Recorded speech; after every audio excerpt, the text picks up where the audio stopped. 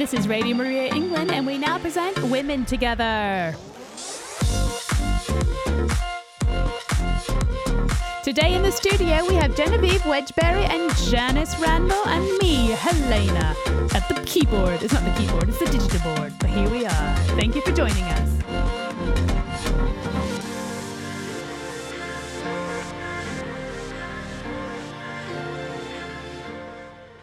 Have you ever thought about doing something completely wild and wonderful, but then common sense, in inverted commas, kicks in? Well, today we're going to be hearing from Sarah, who with her partner took the decision pre-COVID to sell their house, buy a camper van and tour Europe for a year with only the scantiest of plans. This was going to be about living life one day at a time. So, my question for you: do we need more chutzpah to live out Jesus' calling for us to have an abundant life? What do you think? Is it okay to do something a bit wild occasionally?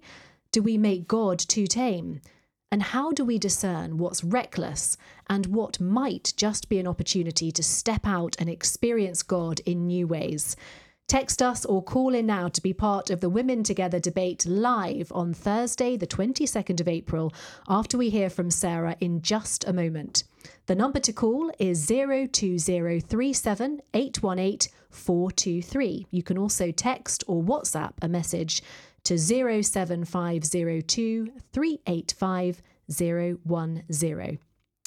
Well, welcome to our second episode of Women Together Series 2. As Helena has just said, I am your host, Genevieve Wedgbury, and we are joined by our wonderful Women Together team, our producer, Helena, and this week we have Janice with us. Welcome back, Janice. Hi. And this is Janice's first live show as well, so... We're broadcasting live today, Thursday, 22nd of April, in the Radio Maria England studios. And this episode will be repeated Friday, 9 p.m, Saturdays, 7:30 a.m, Sundays, 5 p.m, and Wednesdays, 2 o'clock in the morning. The remit of Women Together is to help empower women to live in the fullness of who they are in Christ. St. Irenaeus said, "The glory of God is man fully alive." And Christ himself said, "I am come that they may have life and have it abundantly." So let's face it, as women with all the trials and tribulations it brings together. We have an exciting series, hearing some amazing stories from ordinary women who've done extraordinary things, with a focus on entrepreneurship and the power of the human spirit. So now to today's episode, Helena. Oh, we're going to be hearing from Sarah, our guest for today, on her life-changing decision to sell her home and travel Europe for a year. So what led her to make such a drastic move? And was it like 6 months into her trip of a lifetime to find herself in the middle of a pandemic and being far from home? What was that like? Well, listen in to find out. Here we go.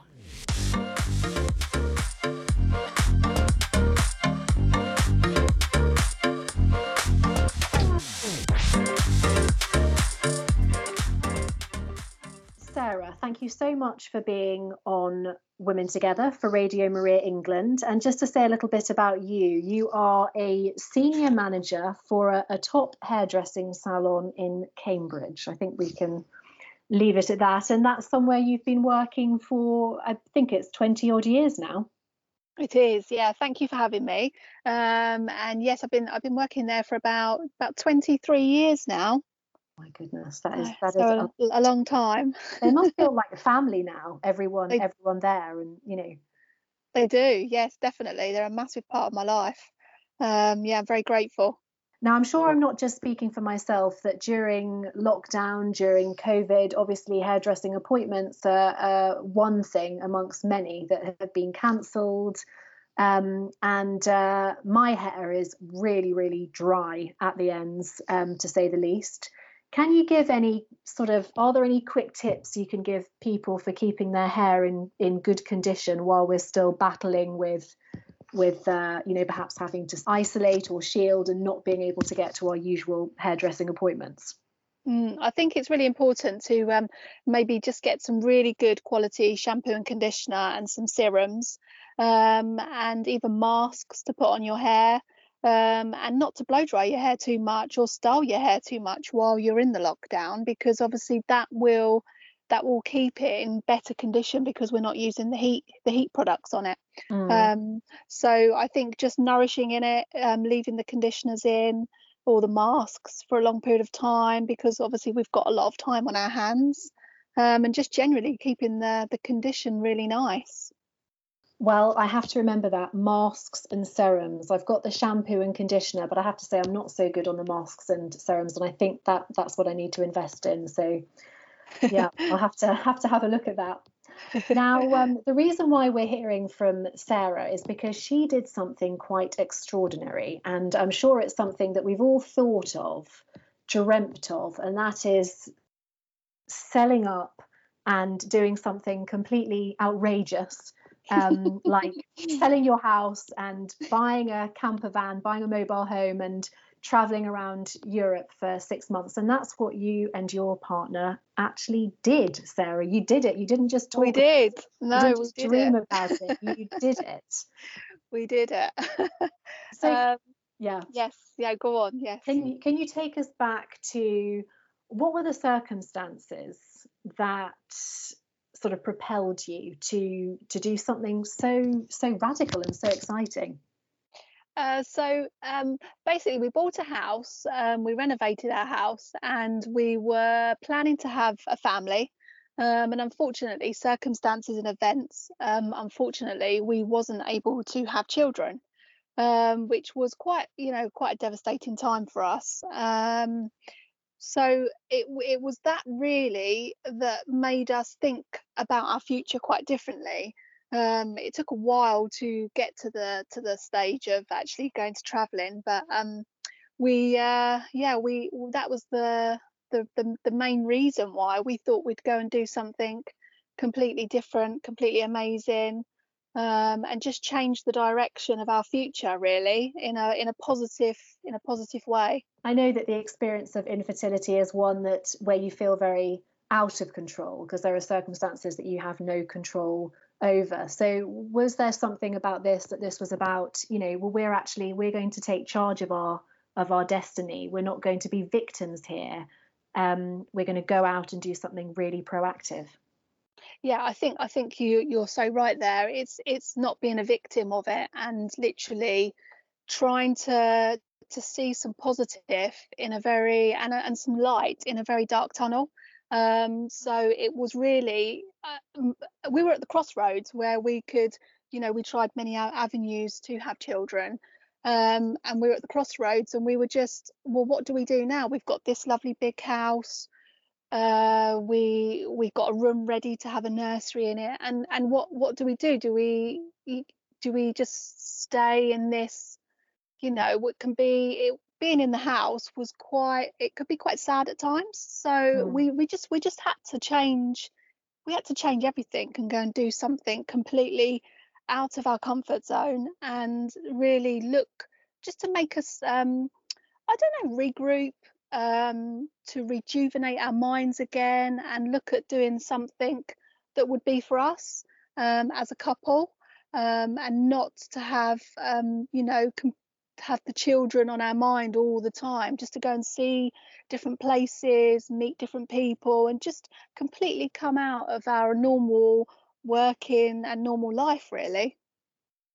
And was the traveling something that you'd always wanted to do? Was it something that you'd had conversations about before? And, how did that seed start to really take root and grow that's what you were going to do? I've always loved traveling, always loved going on holiday. I'd never ever taken a long period of time off to go traveling. I'd always done my 2 week holiday or my week holiday. But Paul, my other half, has traveled a lot. He's lived in lots of different countries. So I was always drawn to his experiences of this. And it's something that we'd definitely had a love together to do. So we'd always spoken about it, and it'd always be, oh, we'll do that someday, or oh, we'll do that, we'll go there. So the seed was really planted from really Paul's experiences of traveling for a long period of time. Mm. Um, so that's where it originally sort of come from. But it was always, we were always like, oh, we'll do that one day, or we'll do that when we retire, or so we'd sort of, we'd been building on it, and then with the drasticness of not being able to have children, we thought, well, what are we waiting for? Why we haven't got the children? Why don't we go and experience something together? And we wanted to take our dog, so we looked into going to further afield, and it was going to cost so much money just to get our dog out there because he's part of our family. So we thought, well, we could travel around Europe for a longer period of time and take him with us. So he came on the adventure with us. Wow. Lucky him. He must be the most well-traveled dog in the whole of the UK. Yeah, he's definitely well traveled now. Can you remember the actual moment? Because it's such a big decision to say, we're actually going to sell our house. And, for many people where they live, that represents their security. Can you remember the moment where you actually thought, oh my goodness, we've actually just decided to do this? Yeah, I can actually. We were at home, we'd had dinner, and we'd been talking about it for a long time. And I just said to Paul, I think we've got to do this, Paul.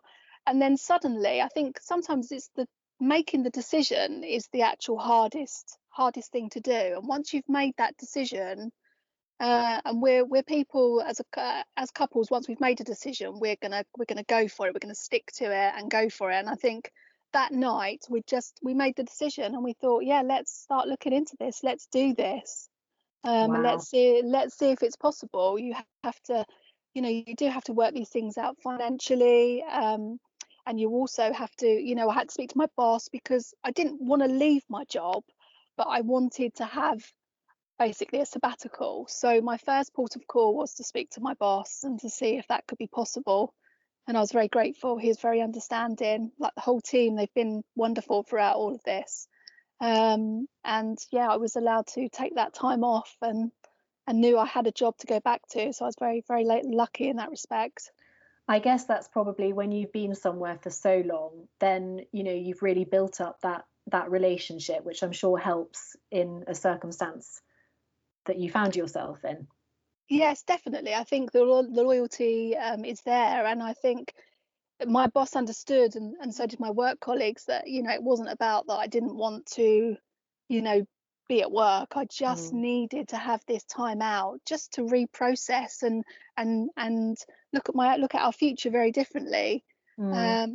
And just go and have some fun. I think everything had been quite serious for so long with trying to have the children, that you actually just needed to go and have fun and go and enjoy life again, and put that happiness back into yourself.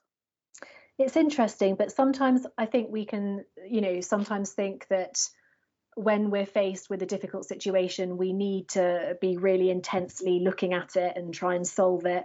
When in fact, as you said, sometimes taking time out, having fun, getting a different perspective, that actually enables us, it seems to unlock something and actually it enables us to see our circumstances in a much healthier light. I agree. I totally agree with you.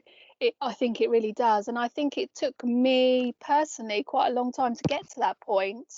Um, so it took a long time to get to that point, and then yeah, once you've done that in your mind, yeah, I think just going forwards, it does change your perspective very much. It's very courageous, Sarah. That's what I think. And I think it must make you very resilient because there must be a part of you that feels like, well, I can kind of cope with what life throws at me because I know now what it's like to have always maybe had one picture in my head of this is how my life is going to be. And I've been able to get past that and I've been okay on the other side. Yeah, I think we all have these images and these pictures of how we want it all to go, but then suddenly we're faced with different circumstances and events that change that. And I think it does make you more resilient. Although it has, it's taken me a long time to get to this point, and a lot of a lot of help from family and friends, and counselling as well. That helped a lot. Mm. So I was very grateful for that. And I was a person that probably steer cleared of counselling and thought, oh, I would never need that. I never need that. I'm very strong. But actually, sometimes we do need that help from somebody that's not actually connected to your family and friends. I think talking to somebody who doesn't really know you that well really does help, and somebody trained in that profession really Mm. makes you see things very differently. And I was very grateful for that, because I think that was a turning point for me as well. Mm.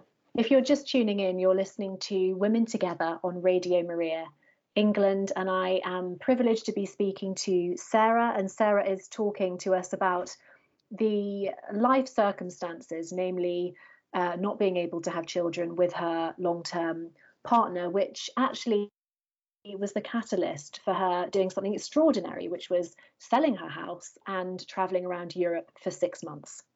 Sarah, what was the reaction of your closest family and friends when you said, we've made this decision, this is what we're going to do?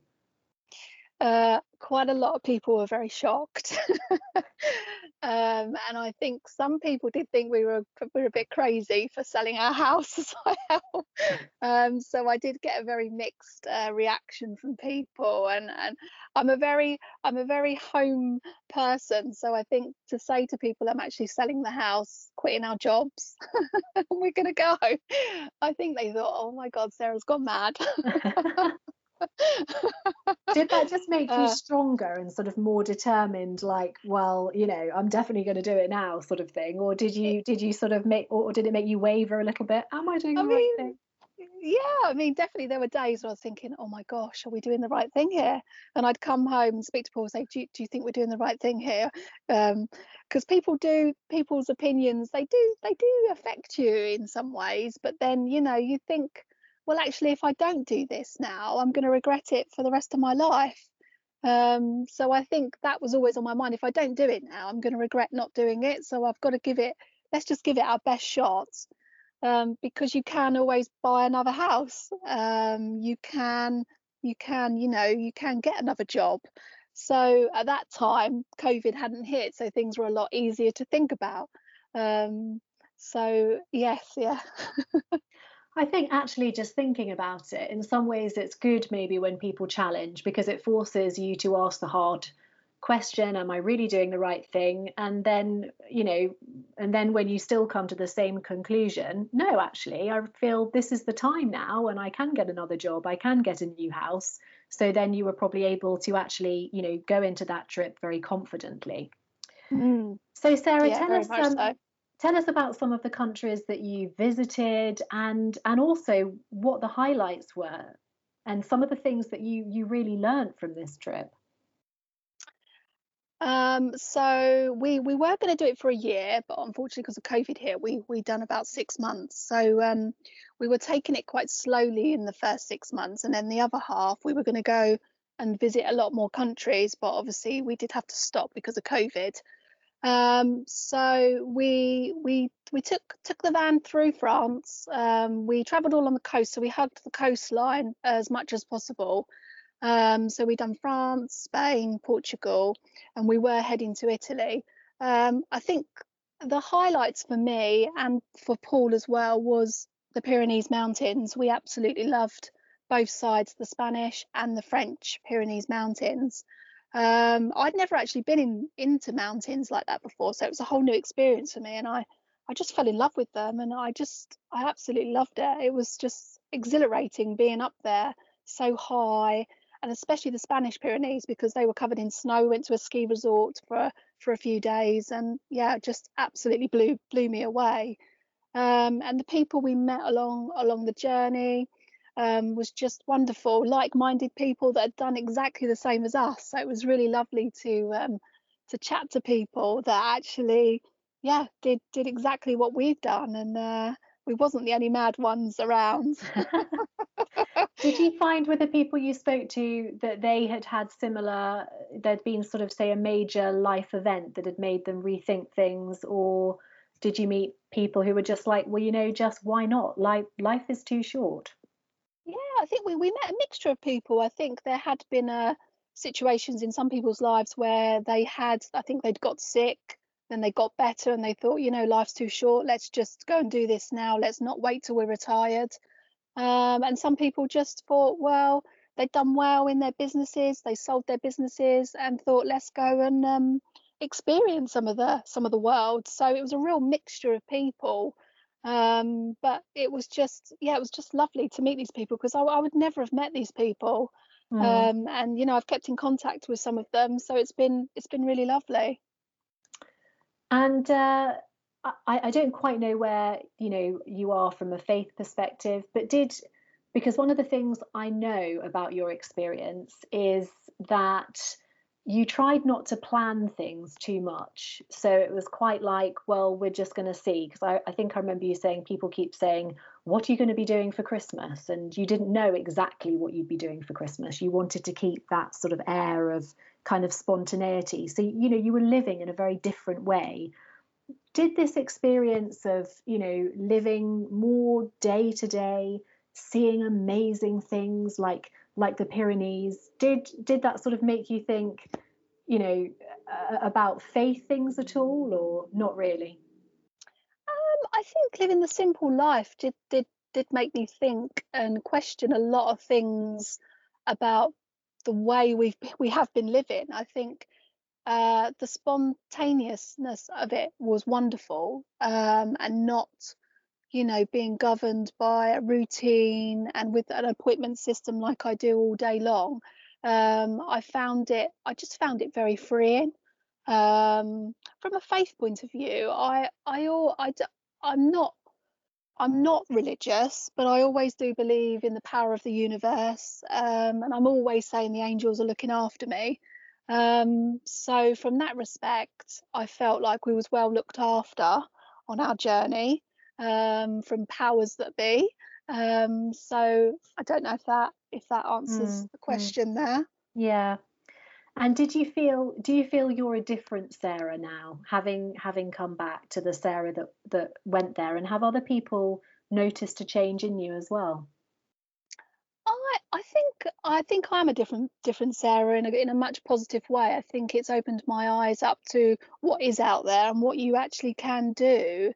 Um, you When you put your mind to it, you can really do anything you want to within, if you have a list and you put some goals down and just go for it. I think, and my advice would be to people to, if you're wanting to do something, whether it is traveling or not, just give it a try, because you never know, you could succeed and it can be the most wonderful thing you've ever done. And I am so grateful for doing that, and I think it definitely has put me on a different perspective on life. And as a couple, we look at things quite differently. We think, well, if we can do that, then we can do this. Mm. So maybe it's sort of expanded your horizons. It's sort of broadened your outlook, and encouraged more of just that can do, and why not? Why can't we do this? Or makes you think Mm, perhaps that more is possible than maybe you would def- have thought before. Definitely. I definitely think that. And in the first part of the trip, unfortunately, Paul, we had some issues with the weight of the vehicle, and we had to upgrade it. And unfortunately, Paul couldn't drive the vehicle for a while until he passed. He's 6 months younger than me, so he didn't have the C1 on his license. So I had to drive the motorhome, Oh um, gosh.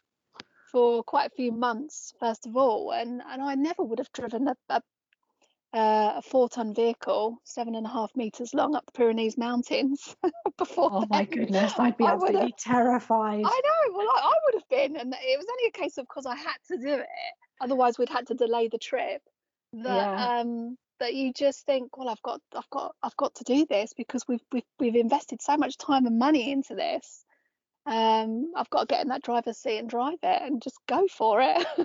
So yeah, so you So really realize things about yourself that you think, goodness me, I never would have seen myself doing that, but oh my goodness, yeah, definitely. I would, go yeah. Sarah. When I look back, I think, oh my gosh, how did I get off that Eurostar train and just drive? But you do it as a team. I mean, I wouldn't have been able to have done it without Paul sitting beside me. Mm. You do it as a team together, and you just take each day as it comes, and then get over the obstacles that you're faced with. I mean, obviously, for some people, when, life circumstances become very challenging, that can really take its toll on a relationship. But obviously, this experience, as you said, doing something that was just about you two as a couple, it must have drawn you incredibly close together. Definitely. I think living in a small space for a long period of time does test your relationship. And I won't lie, we did have our moments, but we, on the whole, generally, we're definitely stronger for it. Definitely. Mm. Yes, very, very grateful in that respect. And you've touched upon, of course, the fact that you were traveling. And at the time you were traveling, suddenly there was all across the news this coronavirus that was spreading from country to country. What was that like, being, far from home, far from friends and family, and hearing these things on the news? It must have been a very surreal and presumably quite scary as well. It was. First of all, we heard about it and we didn't really think much of it. I think, like everybody did. And then suddenly it became apparent that actually something was going on in Italy, and we were heading to Italy, and they were shutting down regions in Italy, and that's when it really did sort of. We had to put the brakes on, and literally we stayed up in just north of Barcelona. And we just thought, oh, we'll stay here for a couple of weeks and we'll just see how things go. I'm sure it's going to, get better. But obviously, unfortunately, it got worse and worse, and decisions had to be made. So I think it was very scary at that point to be so far away from home and your own hospitals, and your family. We've got this big vehicle. There was just us two and our dog. If we got sick, what would we do? So we had to fire all these questions at each other, and sadly had to come to the conclusion that we needed to get home, and they were shutting the borders. So we just thought, yeah, we've got to get home, and we just made the mad dash to get home. I mean, I wonder if, in a sense, because you'd already, in a way, got used to making really big decisions and just living day to day, that in some ways, maybe that disappointment that you could have felt was kind of tempered by, well, this is just life. And now we're having to make another sort of unexpected decision. But, you've just got to do what's wise and what's best in circumstances like that. But you must have been very disappointed as well. Oh yes, definitely. I mean, I won't lie, I was crying. I was so upset because we knew that this was getting serious, this COVID, and we knew that we probably are not going to be able to continue. So I think, yeah, I was very upset, and there was a part of me in that week or so where I just felt quite low, and I thought, oh gosh, another blow, another thing we've got to contend with. But I think, talking to friends and, family, you just have to pull yourself together and think, right, come on, we've got to make this decision. We're grateful. I always try and think the things that I'm grateful for, and it's sometimes very difficult, when you're feeling quite sad, to dig deep and feel grateful for everything that you've got. But I think that is the key to carrying on, really, just being grateful for everything that you do have, and feeling lucky.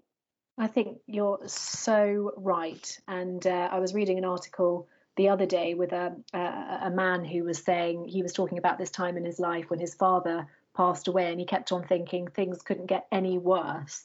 And then there was like a series of things. And then he was like, oh my goodness, I should have been grateful when I was in that place, because I didn't think things could get any worse, but they did. So it's like, always being grateful that, there are always worse things that can happen. So yes, being grateful for what you have. Now being back in the UK, do you have any plans to do the part of the tour that you didn't get to do, or have you just thought, what, we did that and now we're in another chapter again?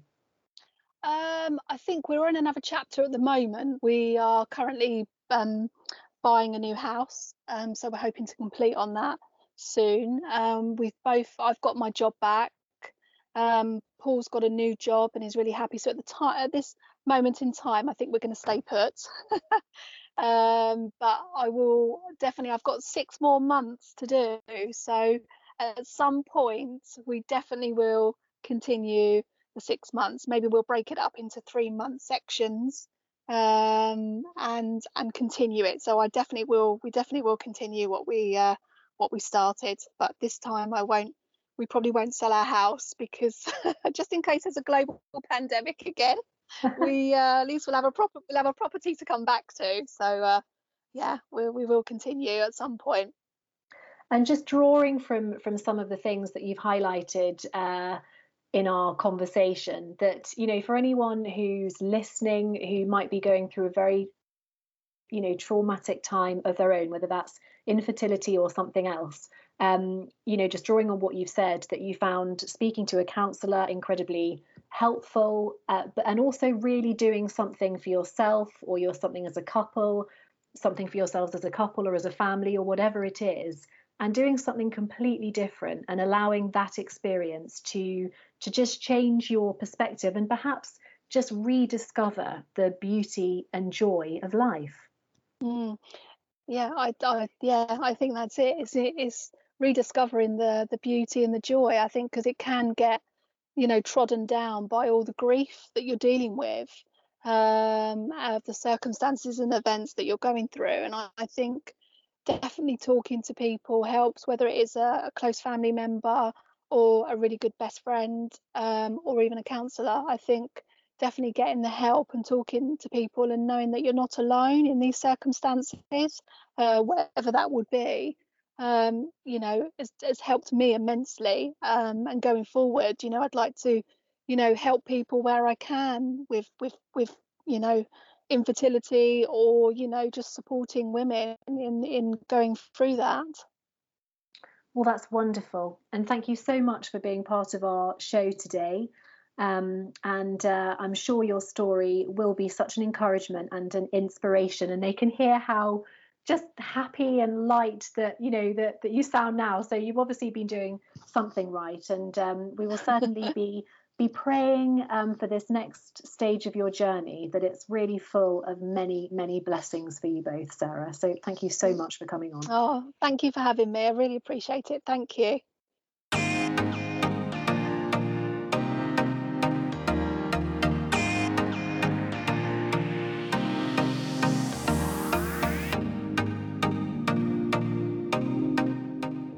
Well, goodness me, so much to say there. Where do we start? But I'll tell you where I am going to start, and that is to say thank you so much to all the listeners who have been encouraging us through our social media. So Lindsay Edwards was actually a guest in Series 1. Thank you very much.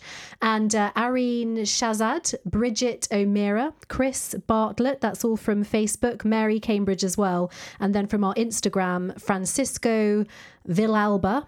I think we had the clapping hand symbol from him, so thank you. And Victoria Duggan, thank you very much. And I do apologise if I've mispronounced anyone's names, but thank you anyway. So I hope you enjoyed that interview with Sarah. Ladies, any first initial thoughts coming from that?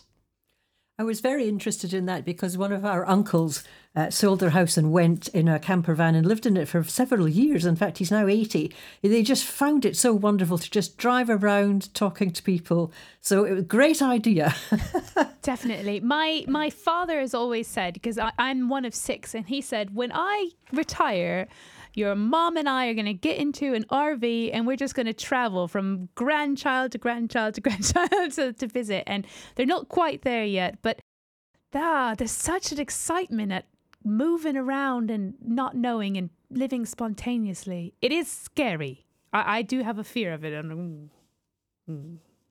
I think if you don't have children, then you have a long time of life. I know people didn't want to be a teacher the whole time. You know, is that my life? Is that the whole lot? So you have to create some variety, and I think it's good to. You have to do something exciting. Don't wait till you're 70 and then you can't manage so well. I think it's all decided then. We're all going to follow suit and, get those camper vans when life allows and go travelling around again. But in all seriousness, have we ever found ourselves in times where firstly, do you think that every single person gets to a point in life where they're suddenly confronted with the reality that it hasn't gone exactly according to the picture they had in their heads of how their life was going to unfold. I would have thought very few people live life as you might have expected. When you're 20, you cannot imagine what's coming. And a lot of it's a great surprise. Definitely. My son's 8-year-old. He's like, I just want to be, I don't want to have children because they cost too much money. And I want to be a famous artist. But will he sit down and actually do the work?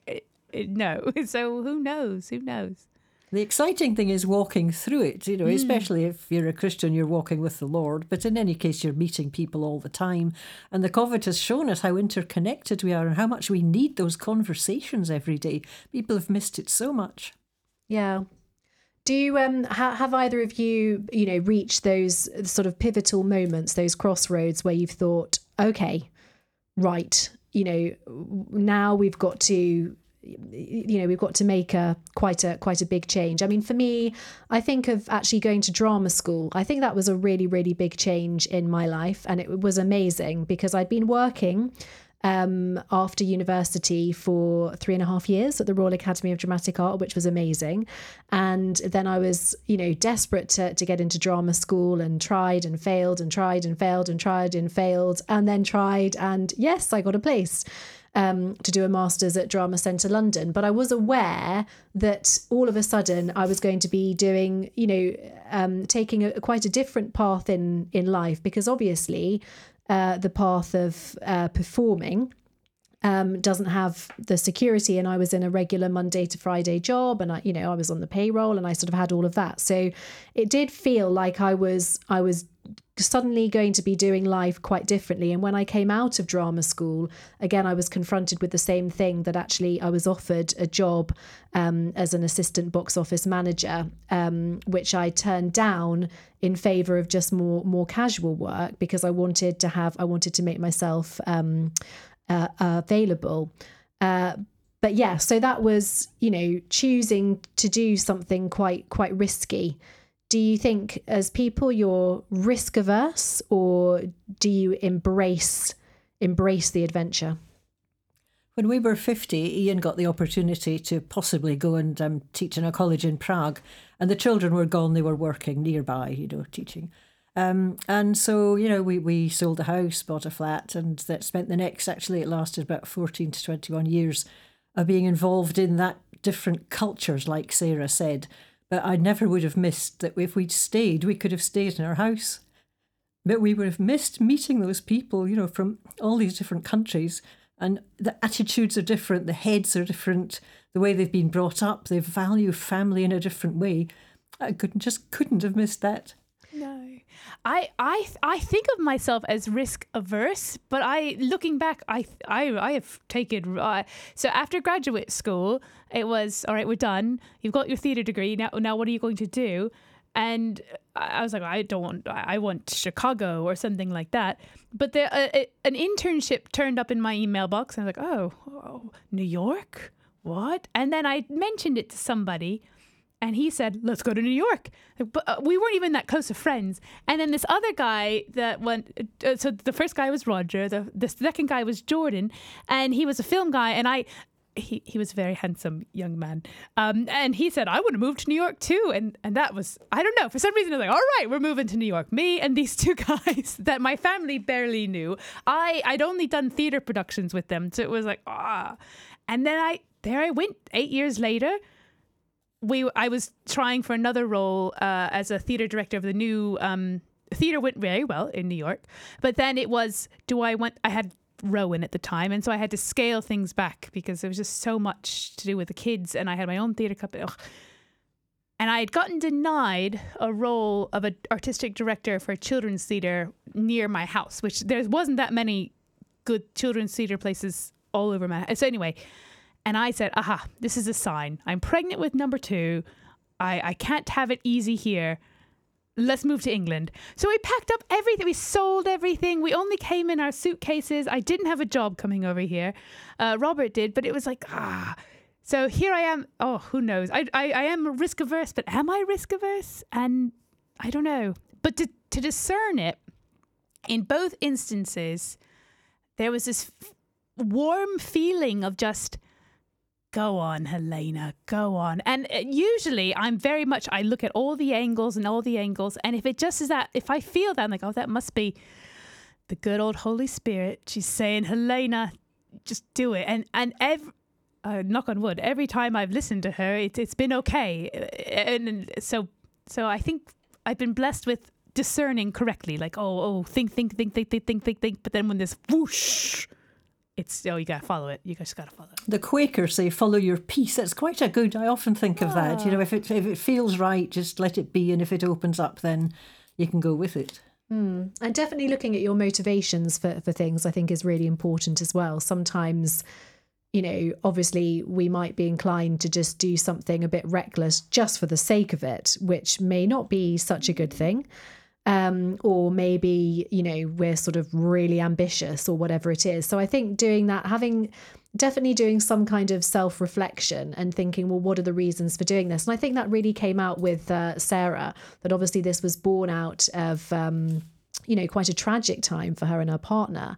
But they did do that groundwork of thinking, you know, why do we want to do that? Why do we want to do this? And actually the reasons were very sound.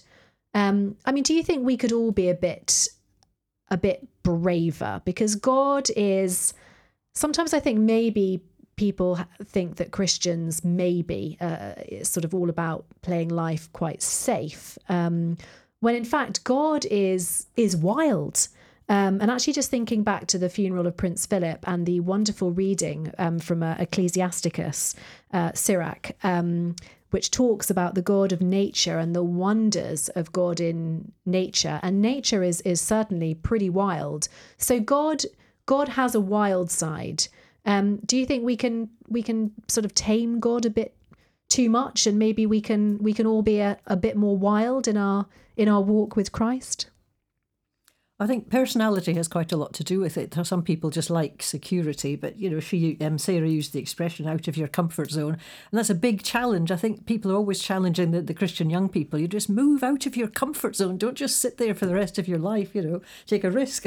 Yeah. I think we need to take risks. God is a big risk taker, wants us to take risks. And for you young people that are listening out, I consider all us ladies here young as well. But for those of you that are just finishing up college or are taking a break from university, perhaps take some time to pray about it. But perhaps with this pandemic closing off and making the next school year a bit very much different than what it might be when it's more opened up, perhaps this is an opportunity to do some mission work or take that gap year, discover yourself, or discover who you are in serving others. There are so many opportunities through the Ignite team in East Anglia, Youth 2000.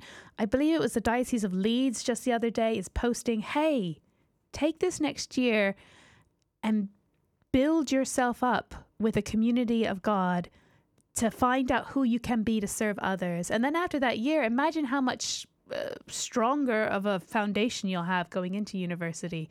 So maybe go, and those are wild years. The Ignite team can be pretty wild with their pilgrimages, and the missionaries go all around the world. So Christians might seem like they play by the rules, but I think if you dig deep enough, you'll find a lot of wild Christians.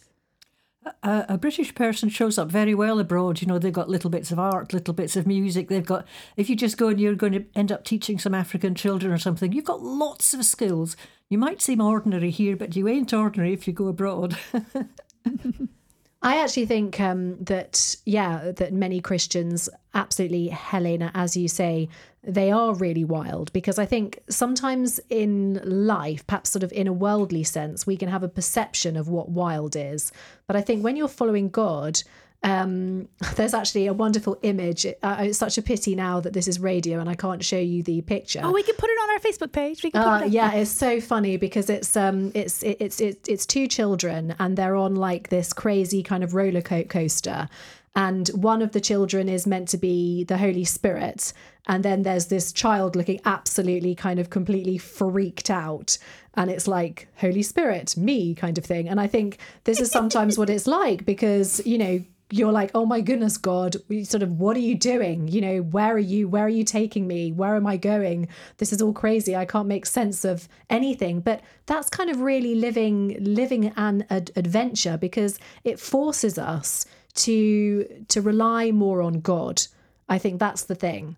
And this is another interesting question when it comes to discernment, because obviously we know that we have this amazing well of treasure here in Scripture, and we look to Scripture for wisdom, as it says in Romans 12:2, do not conform to the pattern of this world, but be transformed by the renewing of your mind.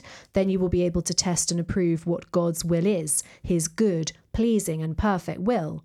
But he's not going to come down and say, you know what, I guarantee Helena, or I guarantee Janice, if you do, you know, if you follow that course, everything's going to be hunky-dory and it's going to be a walk in the park and you're not going to have any problems at all. He doesn't say that, does he? There's no signed guarantees with God.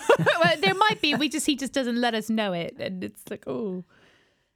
I do think it does take time and practice to discern as well. It's so easy to go, well, I prayed for it. I slept on it. There we go.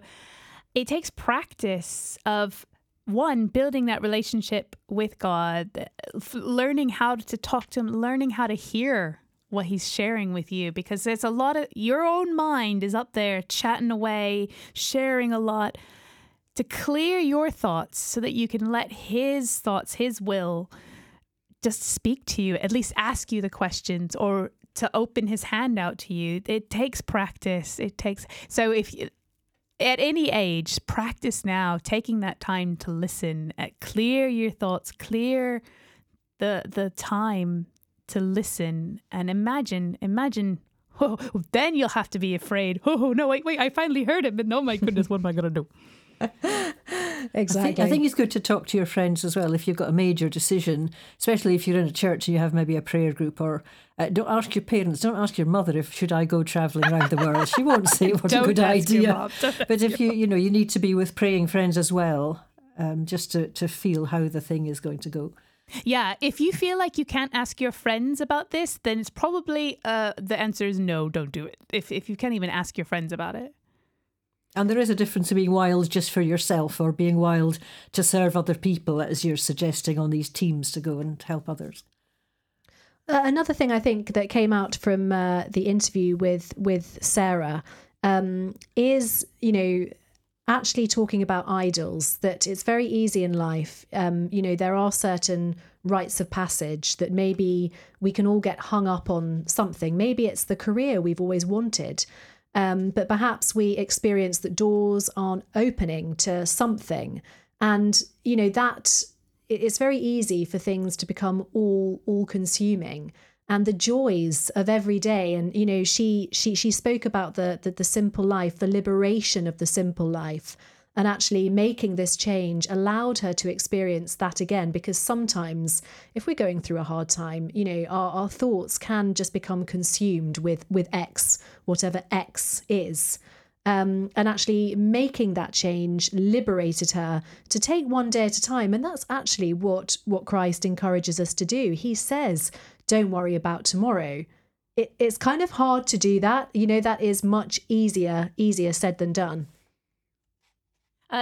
It always takes illness for me to take one day at a time. I'm always planning, and it just takes my husband starting to, or one of the kids getting sick, where it's like, I had all of these plans, but here we go. And it also, it always, not to say that God is making my husband sick or anything like that, but it does help.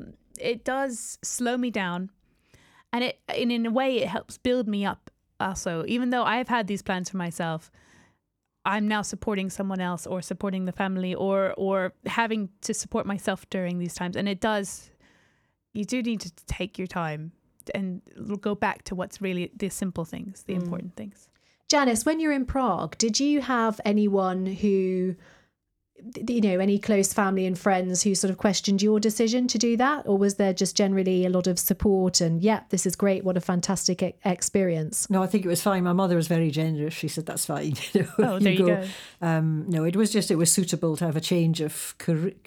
You don't want to teach in the same college forever, a change. He was seconded, so that was fine. So we were able to come back, to similar. So we weren't cutting off everything, and the children were independent. So I think you have to consider your dependents. If you have children or old people, you have to consider who else it's affecting. But they were quite happy for us to go, yes. It did affect the whole of our life because the girls married foreigners because we were out there and they came and met young men. So they're abroad. So there has been a permanent effect. Have you ever been told no, Genevieve? Like, oh, that's not a good idea. Or maybe you should rethink that. Yeah, I think so. I mean, definitely with when I think of my creative journey, and actually when I look back, I do look back and think, was I always as wise as I could have been? And the answer is definitely no. I definitely wasn't always as wise as I could have been. And I think it is really important to have really good counsel. I think that's very important. People who you look up to, people whose opinions you can trust. Maybe they're in a similar profession or whatever, and who can help you. Because when you're young, you do often have that chutzpah, and that's brilliant, and no one wants to dampen that down. But you're also in a position, in a stage of life where I think you do need good counsel. I mean, of course, it is very difficult with the creative arts, and Helena, you will know all about this. In some ways, it does feel the road less travelled, and actually, it's knowing myself a lot more now. It's actually something I feel really passionate about in terms of careers advice for young people. I speak to so many people who say, goodness me, the careers advice I had was terrible. I mean, it was so bad, it was non-existent. There were so many careers I didn't even know existed that that you could even do. And one of the things that I think is really important is, I mean, for me, I really loved performing and I knew I was good at it. So it was like, well, that would be a great thing for you to do.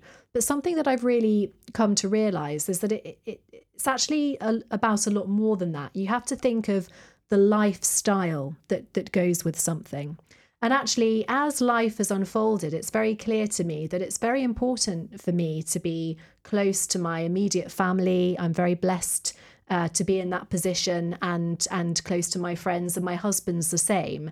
And actually, I don't think it was sort of in a way in my DNA to be wanting to, say, do a lot of touring and, living perhaps a little bit more of a bohemian lifestyle. I like to be sort of settled and, in my home and sort of rooted and having this, sense of connection and near to people around me.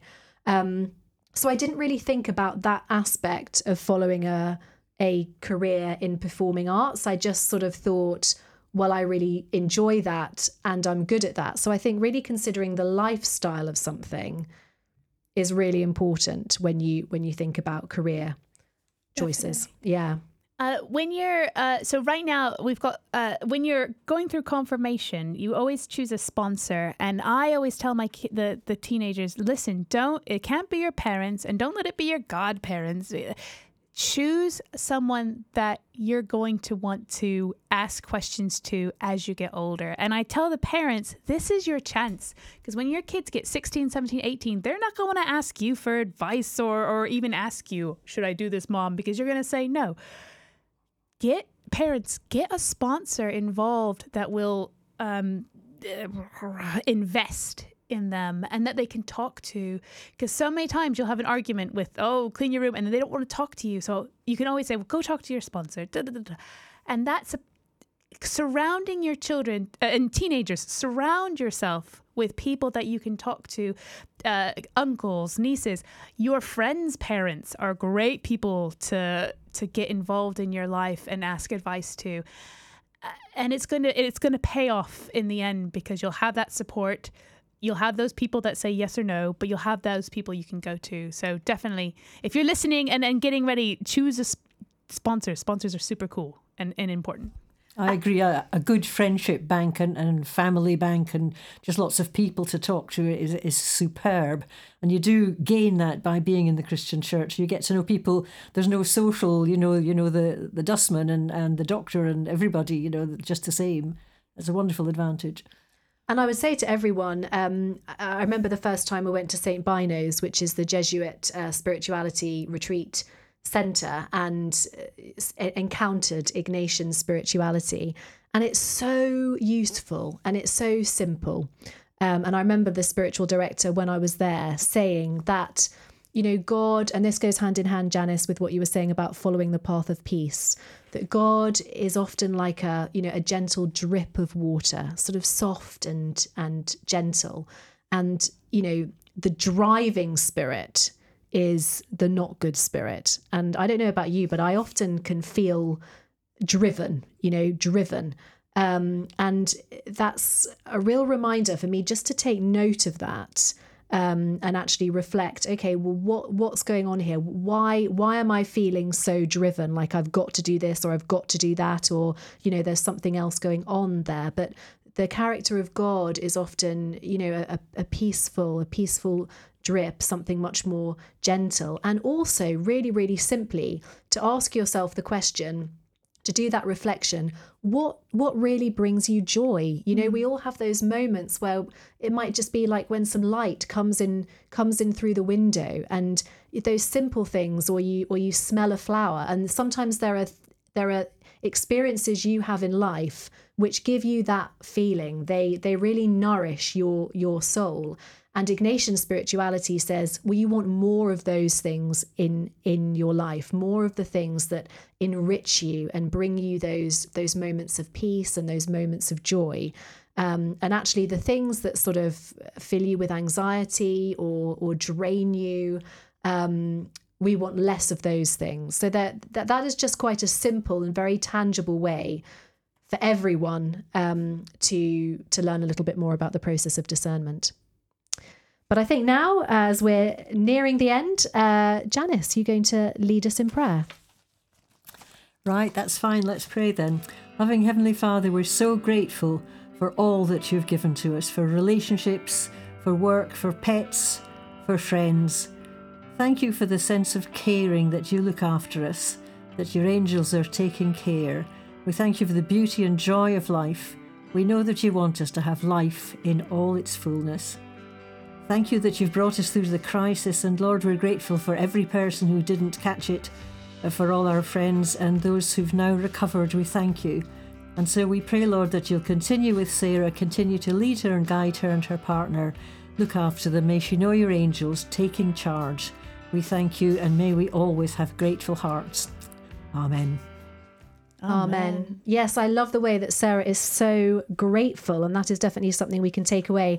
But now we hope you've enjoyed today's episode. We're so looking forward to being with you again next week, when we'll be hearing from Janice again and her interview with Lynn's House in Cambridge, which is a very special community and Christian charity aimed at fostering friendships with young adults with learning disabilities, which is both challenging but also incredibly rewarding. So please join us for that. Today's episode will be repeated Friday at 9 p.m, Saturdays at 7:30 a.m, Sundays at 5 p.m, and Wednesdays at 2 a.m. So until we're together again, God bless.